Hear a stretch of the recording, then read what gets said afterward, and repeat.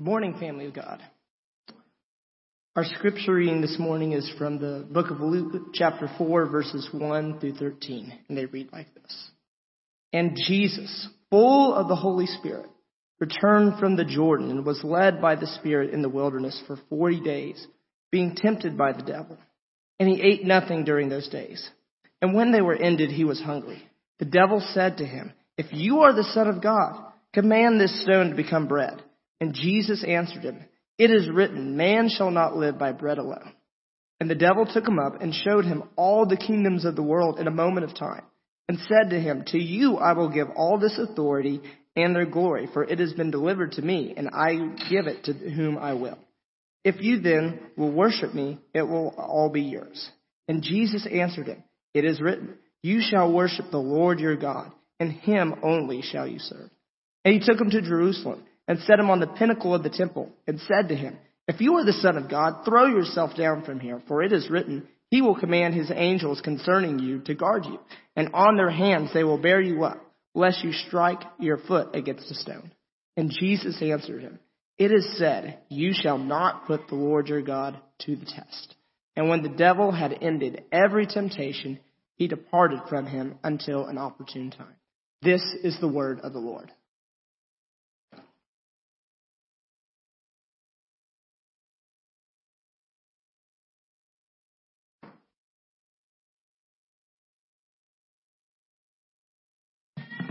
Well, good morning again, church family.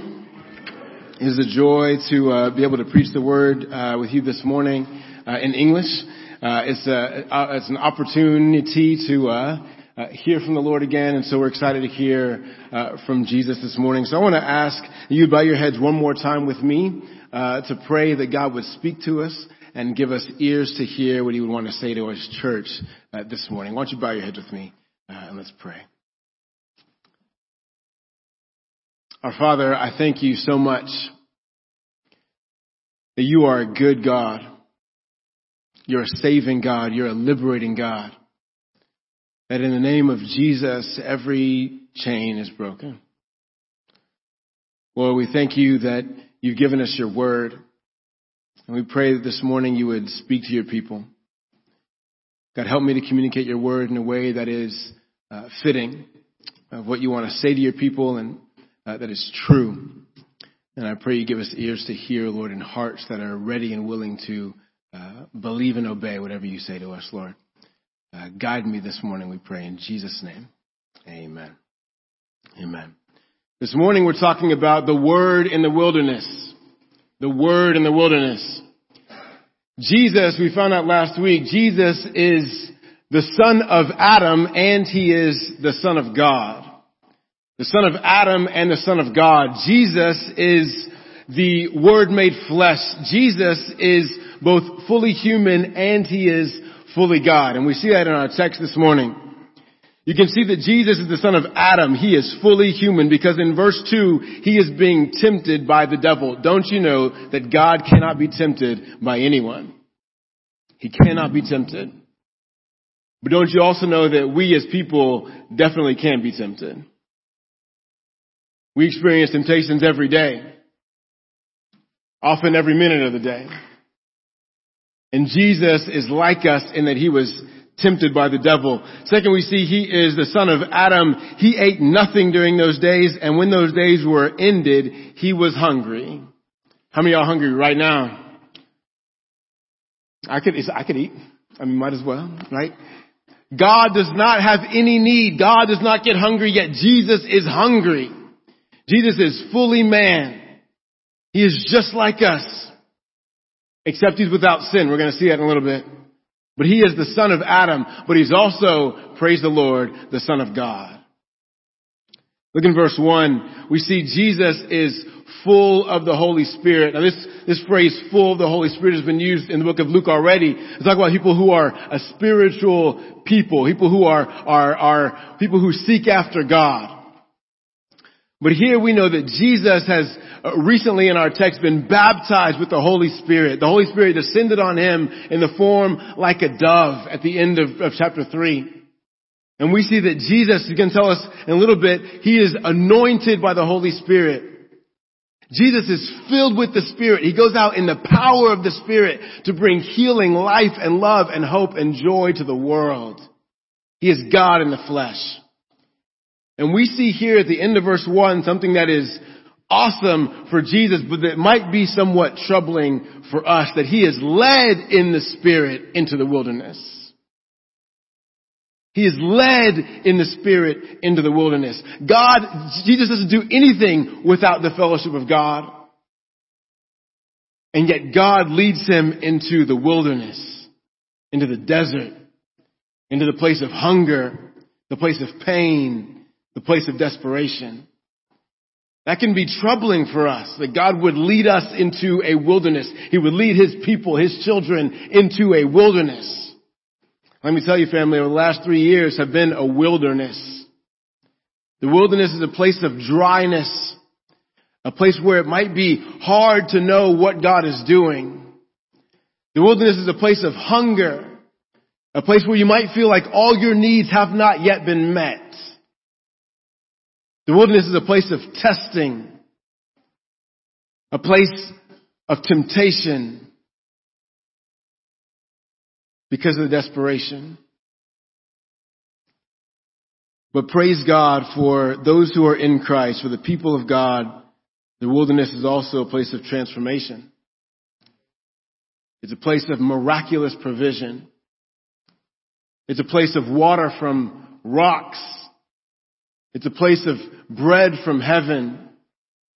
It's a place to hear from God because everything else is silent. We can thank God for the wilderness because in the wilderness we meet God. Jesus here gives us hope in the wilderness. He gives us hope in temptation. He gives us hope when we're hungry. He gives us hope when we're craving. Now Matthew and Mark are also going to tell this story, and as I preach this morning, I'm going to tell us some of the differences between this story and their accounts. Mark's account is very short, doesn't include the specific temptations. Matthew includes the temptations that we see here, but the last two temptations are reversed. But there's a common theme in these temptations that Jesus faces. And you can read scholars and theologians for ages who have commented on these powerful verses, and you can see a number of different themes that come out. It seems to me that one of the themes that's important for us to hear today is a theme that is related to the haunting lie that the devil has been using since the beginning. And the lie is this, and I think in most of the temptations that we face today, we're faced with this very lie, and the lie is that God doesn't love me. God doesn't love me. Now I think Sally Lloyd Jones and the Jesus Storybook Bible for some of this insight. I read that book with my children. But I believe this is one of the lies, and for us this morning, I think one of the most important lies that is the basis for each of these three temptations. Back in the book of Genesis, the very beginning of the Bible, we have the story of God creating Adam and Eve. And God loved Adam and Eve, and He provided everything they needed, and He gave them one commandment, and that commandment was, don't eat from the tree in the middle of the garden. Every other tree is good for food, but don't eat from that one. I want you to listen how the Jesus Storybook Bible tells this story. He says, Sally Lloyd Jones says this, now, God had given Adam and Eve only one rule, don't eat the fruit of that tree. God told them, because if you do, you'll think you'll know everything.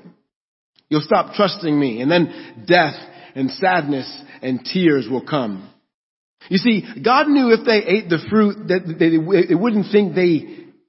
would think they didn't need Him, and they would try to make themselves happy without Him. But God knew there was no such thing as happiness without Him, and life without Him wouldn't be life at all. As soon as the snake saw his chance, he slithered silently up to Eve. Does God really love you? The serpent whispered. If He does, why won't He let you eat the nice, juicy, delicious fruit? Poor you. Perhaps God doesn't want you to be happy. The snake's words hissed into her ears and sunk down deep into her heart like poison. Does God love me? Eve wondered. Suddenly, she didn't know anymore. Jones continues to say, and a terrible lie came into the world. It would never leave. It would live on in every human heart, whispering to every one of God's children, God doesn't love me. Now, it's no wonder that the Greek word that's used in our text for devil is the same word used elsewhere for the word slanderer. The devil's work is to defame and destroy God's reputation in our minds so we don't trust him, so we forget that he really does love us. And you can walk through the entire Bible and into each of our lives and see the fruit of this play out. I want you to take a moment before we jump into these three temptations, and I want you to think about how this lie plays out in your life, in your specific life. What is this lie that God doesn't love you? What does that look like in your life?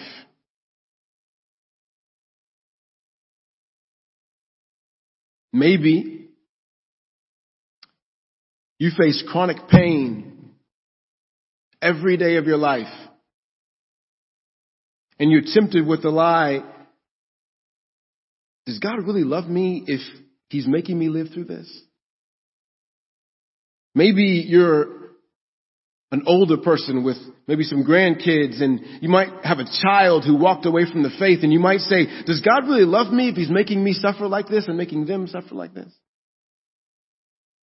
Maybe you have a family member who over the last couple of years got really sick or who passed away too soon, and you might say, does God really love me if he couldn't heal my mom or my sister or my aunt or my cousin?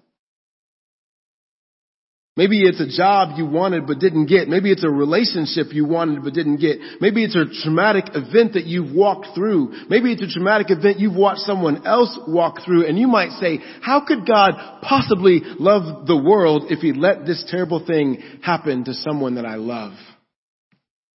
How does it play out in your life? Does God love me? Because I think if we're honest, we face this lie pretty often. The lie plays out every day in every heart.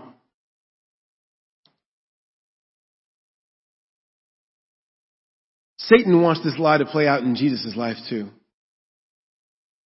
I want to take a moment and trace what we've seen about Jesus' identity so far in the book of Luke. Luke has been reassuring us over the last few weeks that the hype is real about Jesus. He is who God said he was. Luke has told us this in a number of ways.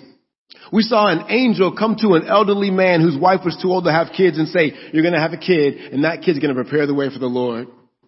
We saw an angel come to a virgin and to say, the Holy Spirit's going to cover you and you're going to conceive a child whose name will be called God is Salvation.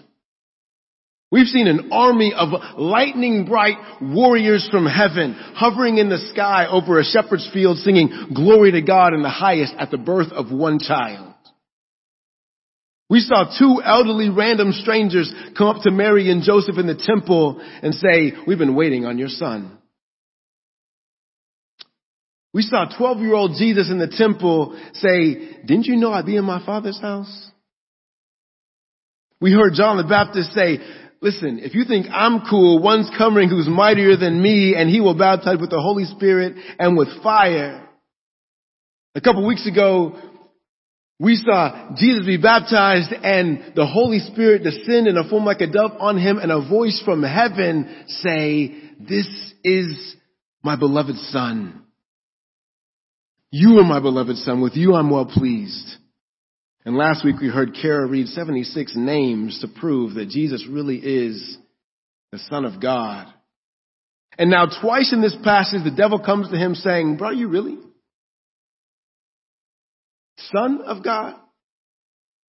Verse 3, if you are the Son of God. Verse 9, if you are the Son of God, are you really the beloved Son of God? Because if you were the really beloved Son of God, if God really loved you, would you be hungry right now? If God really loved you, would he have you go all the way to the cross to get the glory you deserve? If God really loved you, wouldn't he send his angels to protect you? Each of these temptations is a variation on the slanderous lie that God doesn't really love his son. And each one is a variation on the lie that tells you and me every day that God doesn't really love us like beloved children of God. But here's the truth. Jesus' victory over Satan in the desert is yet another proof that God so loved the world that he gave his only begotten son. Jesus succeeds where Israel fails. Jesus succeeds where you and I fail. Because sometimes we succumb to that temptation, don't we? We believe the lie that Jesus doesn't really love us. We got to go to something else to fill the need that we have in our lives. But what Jesus does is come to us with grace again and again and say, hey, that's not going to satisfy. It's not going to satisfy. It's not going to do you the good that you think. Come to me. All you who are weary, who are heavy laden, I will give you rest. I will satisfy your souls. I will give you abundance. I will fulfill every need. I will satisfy every craving of your life. Come to me. And he gives us hope in the wilderness. I want to look at these temptations. Talk about the first temptation. Look at the end of verse 2 and verses 3 and 4. Jesus is hungry, and the devil said to him, if you are the Son of God, command this stone to become bread. And Jesus answered him, it is written, man shall not live by bread alone. Now, Satan is tempting Jesus here, and it might be a question, what is he actually tempting Jesus to do? Is he tempting him to do something miraculous, like make bread appear? And the answer, obviously, with that is no, because Jesus is going to make bread appear for like 5,000 families in just a few chapters. So that's not the temptation. What is the temptation? Well, we can discern the nature of the temptation if we go look at the story in the Old Testament that Jesus is mirroring, and the temptation here, I'll give it to you, is independent. You can live life apart from God. Jesus quotes here from Deuteronomy chapter 8. You can read the whole story in Exodus 15 through 34. And you can hear the replay of that story in Deuteronomy 8 through 10. The context of this passage is that God's people were slaves in Egypt, and God brings them out of slavery into the desert to worship him. And they're following God in the desert for 40 years. They're following this massive pillar of cloud that keeps them cool in the hot desert sun. And they're following this massive pillar of fire in the at night that keeps them warm in the cold desert nights. And they know that God is leading them because he's clearly physically leading them everywhere they go. But they get out in the desert, and one thing that's hard to find in the desert is water. Another thing is food. And immediately they get hungry, and immediately they start complaining, and they say, God doesn't really love us, because if he had, he wouldn't have brought us out here in the desert to starve. We should have stayed in Egypt. Instead of their hunger alerting them to their dependence on God, they allowed their hunger to lead them to question God and to doubt God and to say, I can do life without you. Notice, this is totally illogical. God rescued them from slavery. They're following a pillar of cloud and a pillar of fire. But they move from dependence to independence. And yet God is merciful. He provides bread in the desert. Each morning the people would wake up and find white stuff on the ground. Looked like dew, but if you gathered it together and baked it, it would make bread. God loved his people, so he gave them bread. But listen to how Moses recounts this event in Deuteronomy chapter 8, verses 2 and 3. He says, and you shall remember the whole way the Lord your God has led you these 40 years in the wilderness, that he might humble you, testing you to know what was in your heart, whether you would keep his commandments or not. And he humbled you and let you hunger and fed you with manna which you did not know, nor did your fathers know. He answers the question, why? Why? That he might make you know that man does not live by bread alone, but man lives by every word that comes from the mouth of the Lord. Why did God humble his people, make them hunger, and then feed them with bread from heaven? He says that he did it so that they might know that God, not bread, is actually the thing that they were craving. They weren't really longing for bread. They were really longing for God. And their craving for bread should have made them conscious of the fact that God was what they needed. The devil asks Jesus to do the same.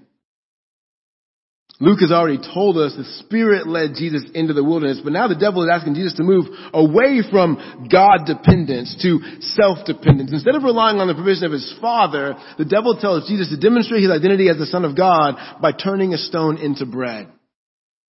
Now what's twisted about this is that a true son relies on the provision of his Father. The way to demonstrate his identity as the Son of God isn't by exercising independence, it's actually by exercising dependence. But Satan tries to twist this. But Jesus answers, quoting Deuteronomy chapter 8, he says, "Man shall not live by bread alone." He declares the truth that man is not created for self-dependence. Man is created for God dependence. And you and me are the same. You and me are the same. We are made for a God dependence. We're made to find our sustenance and our satisfaction not in ourselves or we can provide for ourselves, but in God alone. Now, I think something that's helpful for us is to look back at verse 1 of our passage. It says that Jesus was full of the Holy Spirit. So when now Luke tells us that he is hungry, we know that he's not empty. He's actually full. He's full of the Spirit. Now, this is an important point to make because Luke has been pointing out from the beginning of his book the work of the Holy Spirit. 5 times already we've seen the Holy Spirit at work in the life of his people. And now we see that Jesus is full of the Holy Spirit. So even though Jesus is hungry, he's not alone. Even though Jesus is hungry, he's not isolated. Even though Jesus is hungry, he doesn't have the needs that the enemy says that he does. And so by the word of God, he is able to catch the enemy in his own lie for his own sustenance. Now when we think about this temptation on Jesus, I want to pose a question for us. And that question is this, is what's your bread? What is bread to you? What is the thing that makes you question whether or not God is enough? What is the thing that you crave when you take your eyes off the leading of the Lord? What is the thing that you crave when you take your eyes off the leading of the Lord? What is that thing? Is it security? Did you pray yourself into a job and now you go to work every day anxious because you're not sure if you're going to keep it or not? Are you trusting in that job instead of the God who gave you that job for your security? Are you trusting in popularity? We can curate social media so we can feel like we're supported when really the one who supports us gives us life and breath and everything. But yet we give ourselves away to likes and follows and mentions so that we can know for a fact that we really do have company. We have friends. We have community when really God has said, I'm with you always. I'll never leave you or forsake you. What are we giving ourselves to? What are we craving that we're asking something else to satisfy that God has said, I'm the only one who can meet that need? What's your bread? What is your bread? What's my bread? What do I think if I just get a little bit more of that, I won't have any more need? Because what we see in this text is, listen, it will not satisfy. It will not satisfy. It will not bring you what you think you crave. And Jesus alerts us to that fact. Let's move to the second temptation. Starts in verse 5. The devil took him up and showed him all the kingdoms of the world in a moment of time and said to him, to you I will give all this authority and their glory, for it has been delivered to me, and I give it to whom I will. If you then will worship me, it will all be yours. And Jesus answered him, it is written, you shall worship the Lord your God, and him only shall you serve. Now, this is a weird event. It's an apocalyptic event. In other words, it's in the genre of the visions that Daniel or Ezekiel or John will see in the scriptures. Luke doesn't explain how this happens, but Jesus is taken up by the devil, and somehow he's able to see all the kingdoms of the world at one time. He sees their glory. So if you can imagine this with me, it's like you might think about, you might see the architecture of Egypt, or you might see the military might of Sparta, or you might see the worldly wisdom of Athens, or you might see the political might of Rome. We might fast forward to the 1800s. We might see the navy of Great Britain, or you might see the capitalism of the United States. And what the devil says is this glory, all this power, all this influence, all this control, all this authority has been given to me, and I can give it out to whoever I want. So if you bow down to me, it'll be yours. What's the temptation here? The temptation is chase glory. Chase it. Chase glory. But what's fascinating here is that Satan is a liar. He's a liar. I mean, in 1 John 5:19, John tells us, we know that we are from God and the whole world lies in the power of the evil one. So Satan's been given some authority, but all of his authority is delegated authority. It is clearly delegated in the book of Luke. Because over and over again, we're going to read over the next few months, is that he's going to cast out demons and tell them to shut up. And they can't do anything about it. They don't have the authority that he has. Jesus has all the power. So when he says, it's been given to me and I'm going to give it to you, he's lying. It's not his to give. And in fact, he's making Jesus question again, are you loved by God? Because if he really loved you, he would give you this glory. Now, Jesus knows, and if we're competent in the scriptures, we know as well that Jesus is going to be given all the glory. In Psalm chapter 2, verse 8, we hear this messianic figure who is Christ say, ask of me, or the Father say of this messianic figure, ask of me and I will make the nations your heritage and the ends of the earth your possession. If we go over to the book of Daniel, we hear talk of this messianic king. It says, and to him was given dominion and glory and a kingdom that all peoples, nations, and languages should serve him. His dominion is an everlasting dominion which shall not pass away, and his kingdom one that shall not be destroyed. This is what's going to happen with the Christ, the Son of God. He's going to be given all glory from his Father, not from Satan. And Jesus is equipped with the scriptures to know that this is a lie. This is, who are you trying to fool? I am the Word of God. And so Jesus goes back to Deuteronomy to show us again that he succeeds where God's people have failed. And he says, you shall worship the Lord your God, and him only shall you serve. Now, in the context of Deuteronomy chapter 6, this is given as, again, Moses is about to send the children of Israel into the promised land. They're going away from Mount Horeb, and they're going toward the promised land. And he's recounting all the things that God has done for them. And in this text, we have the famous greatest commandment that God gives, which is that you shall love the Lord your God with all your heart, soul, and might in Deuteronomy chapter 6, verse 5. And if we skip down in our passage, what we find is we see in verses 12 and 13, Moses saying these words to the people of God. He says, take care lest you forget the Lord, who brought you out of the land of Egypt, out of the house of slavery. It is the Lord your God you shall fear. Him you shall serve, and by his name you shall swear. What Moses was telling the people was that God has met every need that you had, and even the ones you didn't even know you had, so you can trust him. He's bringing you to a good land. And when you get there, you're going to eat good. You're going to make some money. You're going to have fame in the entire world because of your God who has provided for you. And you might be tempted to forget that it is me who brought you here. So you're going to have glory, but it's a glory you got from me.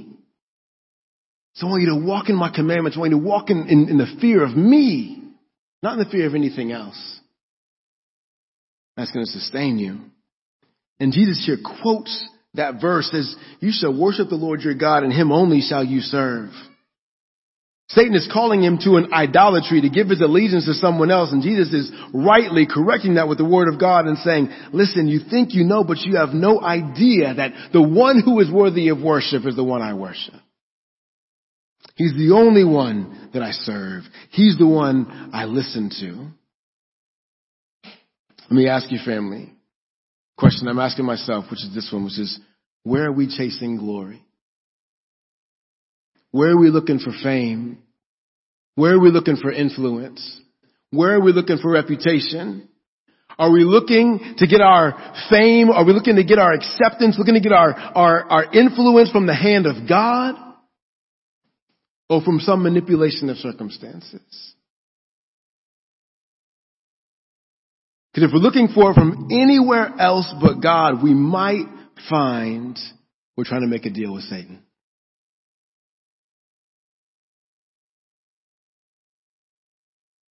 In your work, if you start chasing a name for yourself, you might find yourself making a deal with Satan. If you're a politician, want to make a name for yourself, you might find yourself making a deal with Satan. You came into it for the people, but you never oppressed the poor. If you chase glory, if you chase your name, you're not going to end up following God. You're going to end up following Satan. And let me give you a promise that will remind us that we don't have to chase glory. In a few chapters in Luke chapter 12, Jesus is going to tell us this. He's going to say, have no fear, little flock. For it is your Father's good pleasure to give you the kingdom. He says, you are my children. You are my sheep. You are the heirs of the eternal inheritance. Don't look for your glory anywhere else.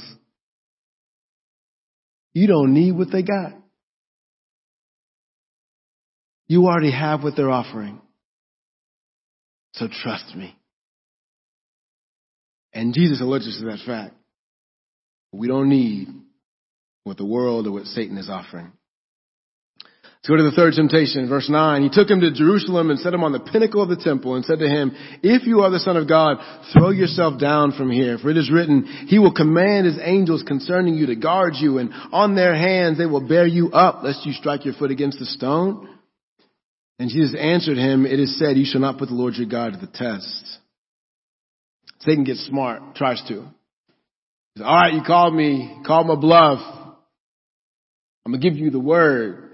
Psalm 91 says he's going to command his angels concerning you. He'll guard you. Jump off this temple, and he'll protect you. What's the temptation here? I think the temptation here is unbelief. Are you going to trust God's love for you, or are you going to ask God to prove his love for you? What are you asking God to prove?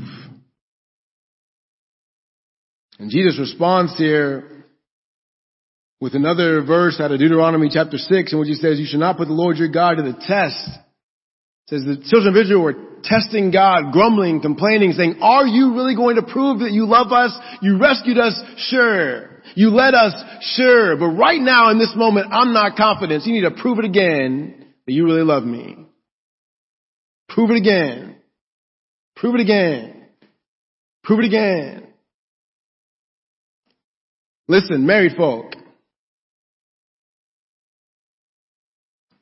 If every day you come home and your spouse says, I know you said you loved me back 5, 10, 16, 27 years ago.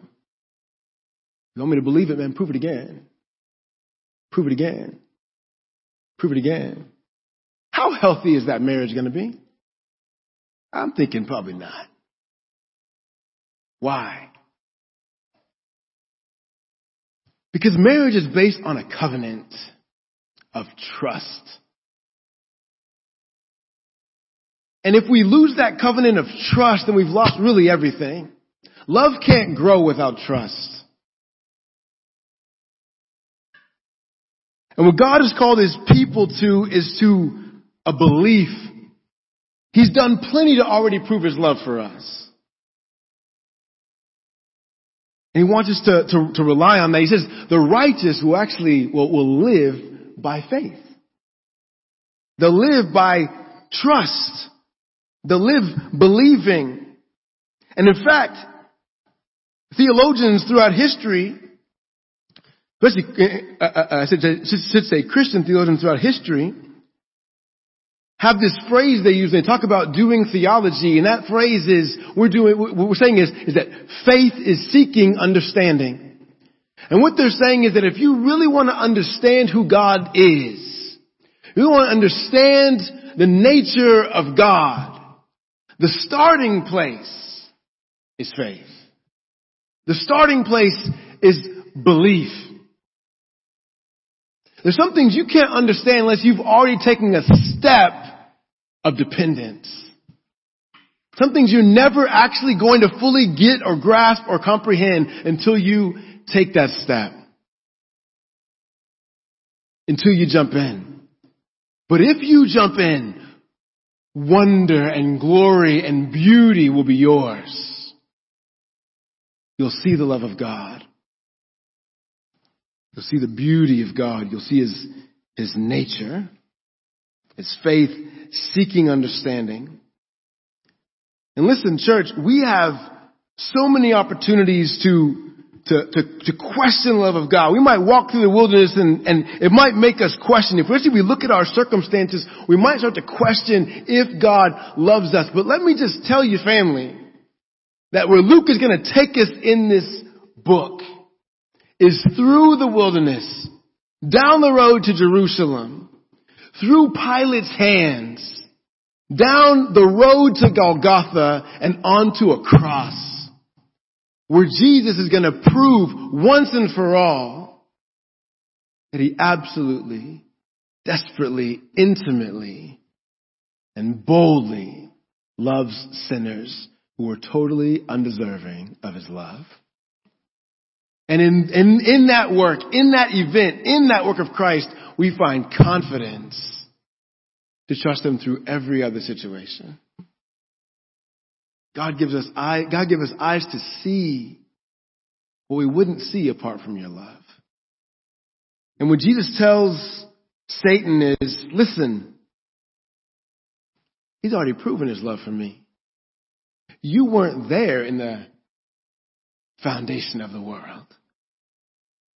You weren't there in eternity in the communion with the Father and the Holy Spirit. You weren't there. Don't test my Father and my God. You don't know the half of it. These three temptations of independence, of chasing glory, of unbelief, temptations that we face all the time. Isn't that true? To question, does God really love you? Is he really there for you? Will he be there for you? And the truth that Jesus shows us is, yes, he will. He always will. I think it's fascinating to me, and we're going to see more of this probably next week, but Jesus is full of the Holy Spirit and he's led into the wilderness in the Holy Spirit. And he's hungry. He's vulnerable. But notice, if you have your Bibles, notice how he comes out. The verse right after our verse says, He comes out of the wilderness in the power of the Holy Spirit. God leads him through the wilderness to get power for the rest of his ministry. To see by the word of God that he is absolutely loved by his Father. The lies of Satan and temptations of Satan are just that. They're lies. And he gives us confidence for walking through the wilderness. Morgan and I are reading a parenting book together. And one of the things that stood out from this book is something I want to use to conclude our sermon today. I think you'll find fascinating. I know I do. Something that the author of this book says about the human condition. He makes this statement. He says, neurologists say that we are all born looking for someone who is looking for us. Let me say that again. Neurologists say that we're all born looking for someone who is looking for us. It's a beautiful way of describing what happens when the gaze of a newborn meets the gaze of his mother, or meets the gaze of a mother. Interpersonal neurology suggests that this moment is indeed as staggering as we feel it is. In this moment, two brains are changing each other. No matter the trauma of birth, in this first look, both of them feel the same. Here is the one I've been looking for. He goes on to say, I would suggest that we all go through the rest of our lives in different iterations of this moment. Now, this is in a section of the book in which the author is recommending, as a habit, he's recommending to make a habit of looking at the scriptures before looking at your smartphone. That's what he's talking about. And he says, each morning we wake up looking for someone who is looking for us. We are hungry for the gaze of someone who loves us. We will look for it everywhere and anywhere. He writes, the human condition is to be uncertain about our identity. And because we are not sure who we are, when we look at emails or social media, our tired hearts cannot help but look to see if there is someone there to fill that void. This is why we can so easily turn responding to work emails into ways to justify our sense of self-worth, or turn scrolling social media into liturgies of comparison. We are looking for someone who is looking for us. The problem is we will never find that in the screen. I find the author's comments convicting. Where do we go to try to find identity when our hearts are sad? Where do I go to try to find identity when my heart is tired and I want a dopamine hit of self-worth? Do I go to Facebook? Do I go to sex? Do I go to productivity? Where do you go? Do you go to TikTok? Do you go to Fortnite? Do you go to work? Do you go to food? Do you go to the gym? Do you go to some pet sin? what Jesus shows us is that regardless of how you feel when you wake up each morning, the truth is that you are loved more than you can imagine. When you're faced with the temptation of independence, you are loved more than you can imagine. When you're faced with the temptation of chasing glory, you are loved more than you can imagine. When you're faced with the temptation,